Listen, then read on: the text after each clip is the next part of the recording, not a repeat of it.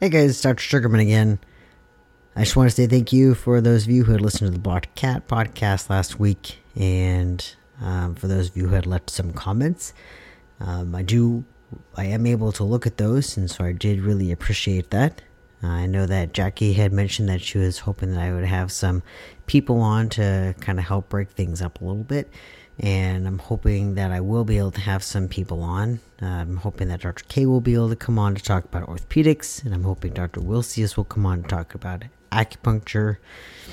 And hopefully having some other guests. I'm really hoping as well that some of the technicians will come on. I know right now it's a little hard because I'm doing this at 2:30 in the morning. And not a lot of people want to come on at 2:30 in the morning, oddly enough.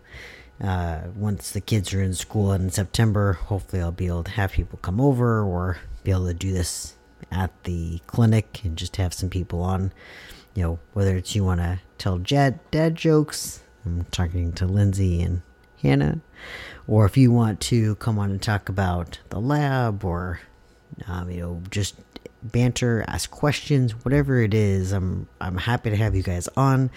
I want this to be for you guys specifically. Whatever it is you want to talk about, any topics you want, literally this is for you guys, nobody else. Like literally I'm doing this on my own time with my own resources for you guys. So I want this to be about you, for you. So please, literally anything you want, you tell me, okay? And then the other one was just a thank you from the GPs. So I decided to do a GP topic today, which is way out of my realm. I did actually used to be a general practice technician a long time ago. So I'm just like really pulling from that to try to do a general practice topic today. But I just wanted to say thank you by doing this general practice topic. So, since I don't have a host, I did decide that this is a kind of a smaller topic. I'm going to do just a funny story at the end here. And if I do longer topics, if I don't have a host, like maybe I'll just throw in a topic or a joke or something, some story or something in the middle to break things up. So, today I actually picked doing booster vaccines for puppies and kittens. Like, if you think about it, when we do booster vaccines for adults, if you had an adult dog that came in and we had no idea what its vaccine history is, we give one vaccine and then you don't give another one. Sorry, you give one vaccine and you only give one booster vaccine and you don't give any other ones. Like, why don't we give 3 or 4 more vaccines? Versus as a puppy, you give 3 to 4 booster vaccines every 3 to 4 weeks. Like, why do we give so many vaccines to puppies? So hopefully I can try to explain this well enough to understand that, answer that question. So as an adult, we kind of have to think about the mother dog's immunity. So if we think about her immunity, it's her white blood cells are fighting off these diseases, these viruses and these bacteria. And we have to think about those as like soldiers. So they are these little white blood cells are little soldiers that are holding like bows and arrows and knives and swords, and they're learning how to fight off these viruses. We'll talk about like the parvovirus, right? So they've been to boot camp, they've been in these wars and these battles, and they're really seasoned at this. They know what they're doing. So mom dog gets pregnant, and now she has these puppies inside of her, and some of those white blood cells are able to cross the placenta. It's a really small amount. It's only actually about like 3% of them that can cross the placenta, but it's still enough to be able to give them at least a little bit of an immunity. So some of those white blood cells cross the placenta into the puppy. And so some of those little soldiers cross in there and are able to provide the puppy with some protection, at least, until the puppy is born. Once the puppy is born, within the first 12 to 24 hours, the puppy nurses off mom and drinks something called colostrum. Colostrum has a lot of nutrients, it has a lot of minerals, but it also has a lot of these white blood cells and this immunity.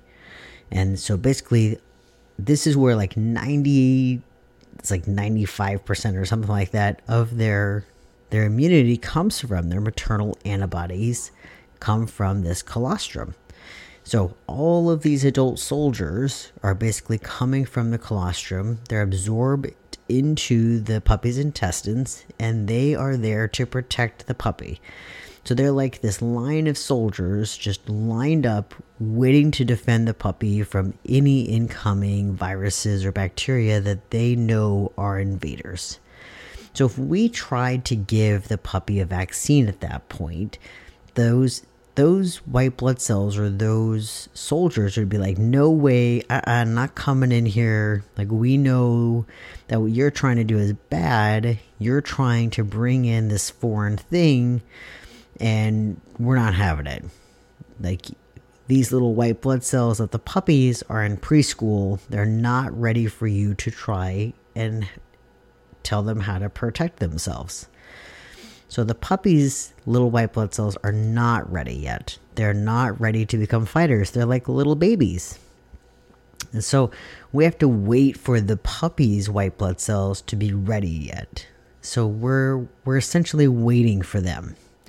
So now, as the puppy is getting older, so are mom's white blood cells. So puppy's white blood cells are maturing, and so are mom's white blood cells.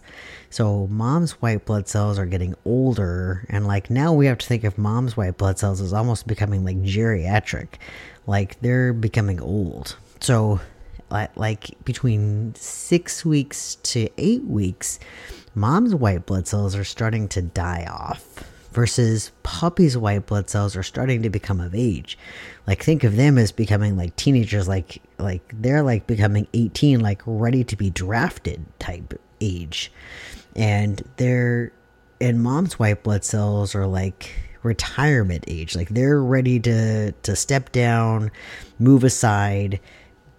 But puppy's white bloods are still like, they don't really quite know what they're doing. They're still like ready for boot camp. Like, they don't even know how to get over a wall yet.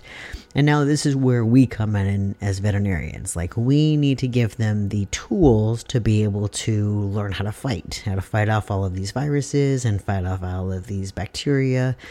And so we need to show them how to get over these walls and how to be able to recognize what these viruses are and give them the tools to be able to fight them off. And so our first booster vaccines tend to be between 6 to 8 weeks old.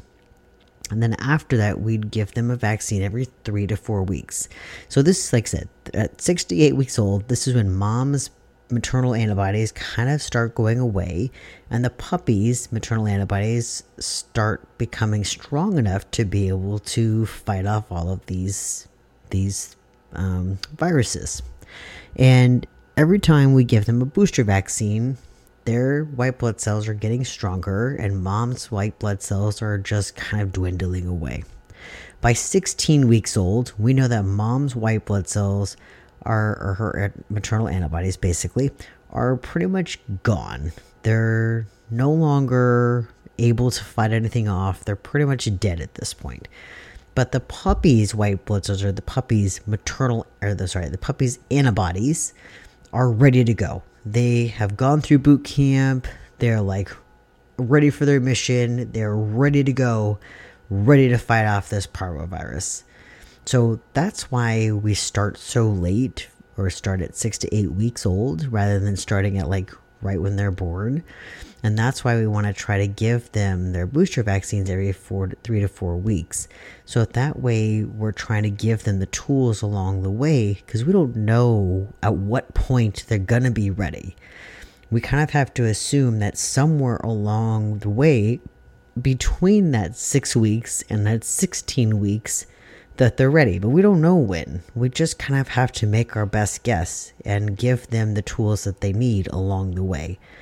But we know at 16 weeks that they are ready. So we need to make sure that at that 16 weeks, they've at least gotten the last bit of information they need to be able to go and fight the fight against the parvo vaccine. All right, so hopefully they kind of made sense. That's the best analogy I have that I can do over a podcast. And so now I'm ready to kind of give you my quick story here. So, funny story. Most people who work with me on overnights know this, but not everybody knows this who doesn't work with me on overnights, who works on days. So, my name is not actually Dr. Sugarman. My name is actually McGiffin.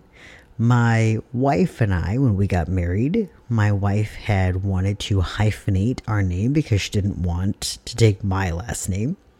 And I thought that I was going to be on the winning end of this battle if my last name was the last part of it, because I thought that everybody would just look at the first part of our last name and think it was like a middle name, and would see the last part of the last name and think that that was the real last name.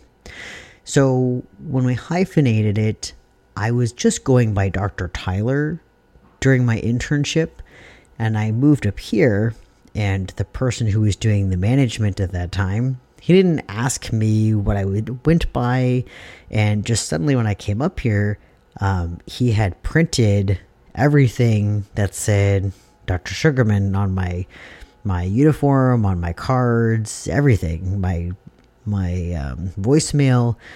And so I just started going by Dr. Sugarman, and now here we are 6 years later, I guess, and I've just been going by Dr. Sugarman this whole time.